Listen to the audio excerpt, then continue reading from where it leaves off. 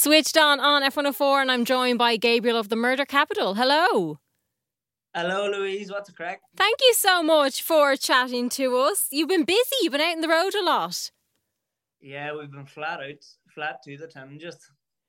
So it's been busy. Yeah, all the festivals. I saw you play Glastonbury there a couple of weeks ago. That looked insane. Yeah, it was amazing. Because you'd been watching it since we were young, it just felt like you were in a movie. Because like it was, we hadn't even been there, like any of us as like as punters, or like we'd never played it before, so it was like a completely new experience. But we felt like we knew the place because we had seen it so many times on TV. So yeah, it was just, it felt like we were in a movie. It was class. I can imagine it was good as how it looks on telly, if not better. Yeah, definitely. Everybody's just on the same wavelength. It's just like magical place. It is as good and as big as everyone says it is. It's on my wish list to get there. But you've recently released Gigi's Recovery. That was back in January. So when you do something like Glastonbury or a festival, do you kind of pull from new material, or do you tend to kind of have a look back at older music as well? I think because that was the first time we got to play Glastonbury, it was very much like a balanced set of a representation of the Murder Capital so far. But playing the new songs were like hit particularly hard, I think, because we had been writing Gigi's Recovery for so long. It was like 2.5 years by the time like we put it out or recorded it pretty much. And Gigi's Recovery, that song in particular off the record, was a really, really hard one to finish. It went through like a lot of different versions, and like there was a key change at one stage, and it was actually the first song we began to write, but one of the last songs that we finished. And that was the time that I got the most emotional at Glastonbury, was just in that chorus, second chorus section, when it like drops down to me, Pump and James. Me and Pump always like go over to each other at that section, but I just started like bawling, crying, because it was like, it was just so hard to get there. Because it was so hard to make the record. And then like we were booked to play Glastonbury in 2019, and obviously the pandemic happened, and you know, it was a while after, like it was like 4 years after we were booked for this initially, and like it was just really hard. It was really hard to get the record done. It was really hard to actually make it to Glastonbury. So yeah, it was definitely an emotional time when it all came together. So it was all that build up that suddenly got to be released. Yeah, exactly. And there's there's a great release in that song, and in the record in general. So yeah, it was it actually, I don't know, I don't want to say it like worked out for the best, but maybe it did in a way, that it took that long for us to have our first set at Glastonbury, because we were able to tell such a succinct story of how it had, of our whole journey up until that point. I think it was like really that set in particular was a big pillar for us in the journey of the band, and it feels like once we've got there, there's just such a stronger leg to go even further again. Was there a pressure with releasing that album after having such success with When I Have Fears? I think it was more of a pressure of writing it. Maybe we wanted to make sure it was just as good as we could make it be. I think like the second album is a really interesting time, because it's like generally the only time in your career you're going to completely double your body of work. So like an album like 4 or 5, you're adding to like a longer story, and there's more to choose from. But like if you're just from album 1 to album 2, it's just like doubling what you have. It's like not that it means more, but it's just maybe there might be a bit more of a focus on it. But yeah, the pressure definitely was more internally from ourselves, that we just wanted to we just wanted to make it as good as it was, and like there was so because we had so long to write it, we just really went in on ourselves, and like it ended up getting to like really vulnerable places. Mm-hmm. Um, but I think the pressure was in the writing process, and then once we had it done, and like once we finished it with John Congleton, the producer, by the end of that, we were just delighted. Like the release was definitely like what a release is meant to be. It was like exciting and freeing, being able to let everyone hear it because we had it for so long, kind of, you know. Yeah, it must be quite a nice feeling to do that and then suddenly go, okay, now it's yours. Now we don't have to worry about it anymore. Yeah, exactly. But yeah, like it was the pressure was definitely alleviated by it going to number one in Ireland. Like Mm-hmm. we were absolutely blown away by the support and the love that we got. Um, like from releasing it and the whole time we've been in a band, but it was like that was definitely something that blew us away. The Ireland really got behind us as much as we get behind Ireland. Does it surprise you how much, or does it surprise you each time you get that success and that kind of, interest and love from people?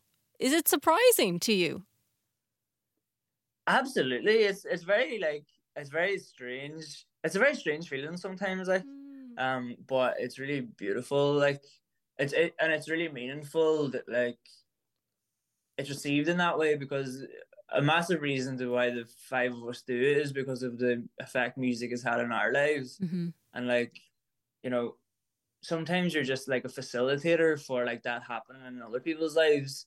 Like it was an amazing experience over the sort of we did loads of in stores, and we got to hang out like for like an hour 2 hours after, and people who are just like into the band and into the music were able to like we were actually able to have like a conversation with them. Nice. And so many people just had really said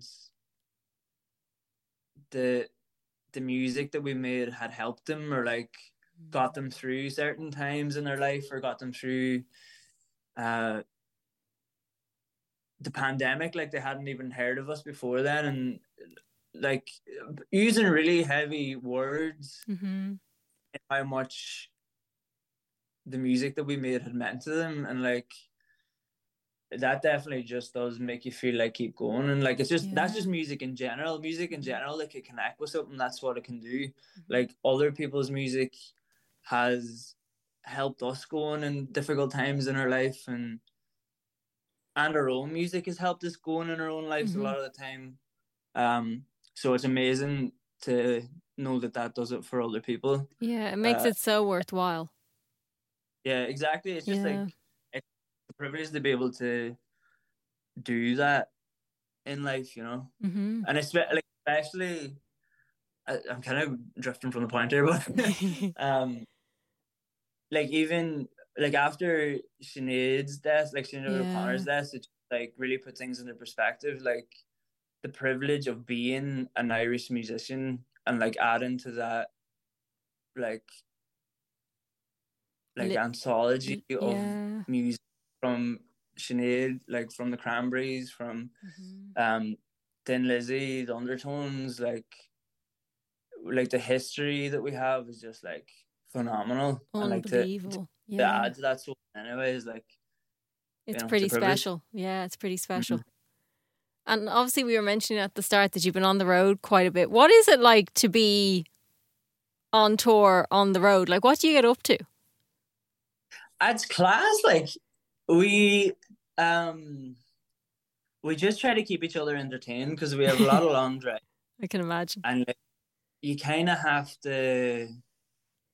There's an unconscious obligation to try to make everybody laugh. Mm-hmm. So we all like bit of comedy bits, and like we just literally try to entertain each other. Like sometimes like it feels like we're pretending to be on a panel show or something. But Brizzy, our sound engineer, he's from Lurgan in Belfast, and it's like really annoying that I have to admit that he is definitely funnier than I am. So that keeps me on my toes and keeps us all on our toes, trying to like be funnier than Brizzy. Like you have to keep the work on it as well. Yeah, exactly. But no, we just love like it's just so nice being able to go to different places. That's one amazing thing about um being a musician and being able to tour is to just see so many places that you might not have been. Like we're about to go to like I think we're getting on a bus on Thursday and like we're going as far as Serbia. Like Oh, I just never thought wow. I never thought it would be that far away from home. Um, but yeah, it's class. But like it definitely it's tough on the mind and body at times, and it's like Yeah, of course. I think there's my cousin Charlie always goes on about this. Like anytime I'm telling him I'm getting it tight on the road, he like quotes. I think that like the band said in the Last Waltz or something, like Scorsese film, that the human body is just not built to go on tour. Like it's not what our like uh cellular makeup's meant to do. But I think that's just natural. But yeah, it's we just enjoy ourselves and Yeah. museums. We went to the Guggenheim there when we were in is it in Porto? That was Very fun. cool. Very cool. So you're going to have a lot more because obviously you're hopping on a bus very soon. You're also then going to be coming back to Ireland. So you're going to be doing the Fall Right Into Place festival in September to the 17th. You're going to be headlining it. Yeah, in Galway. Pillow Queen's on the night before us, I believe. Very cool. And then in November, you're going on tour. You have another tour happening in Ireland. Yeah, massive one. I think it's like 6 or 7 weeks. We're Wow. going all over the place. We're going to Italy, Germany, uh, France, Sweden, and then the UK and back to Ireland. We're doing the Olympia, and we are doing the Olympia in Dublin and the Empire in Belfast. Mm-hmm. Cannot wait. We're delighted that we're getting to do so much of Ireland this time.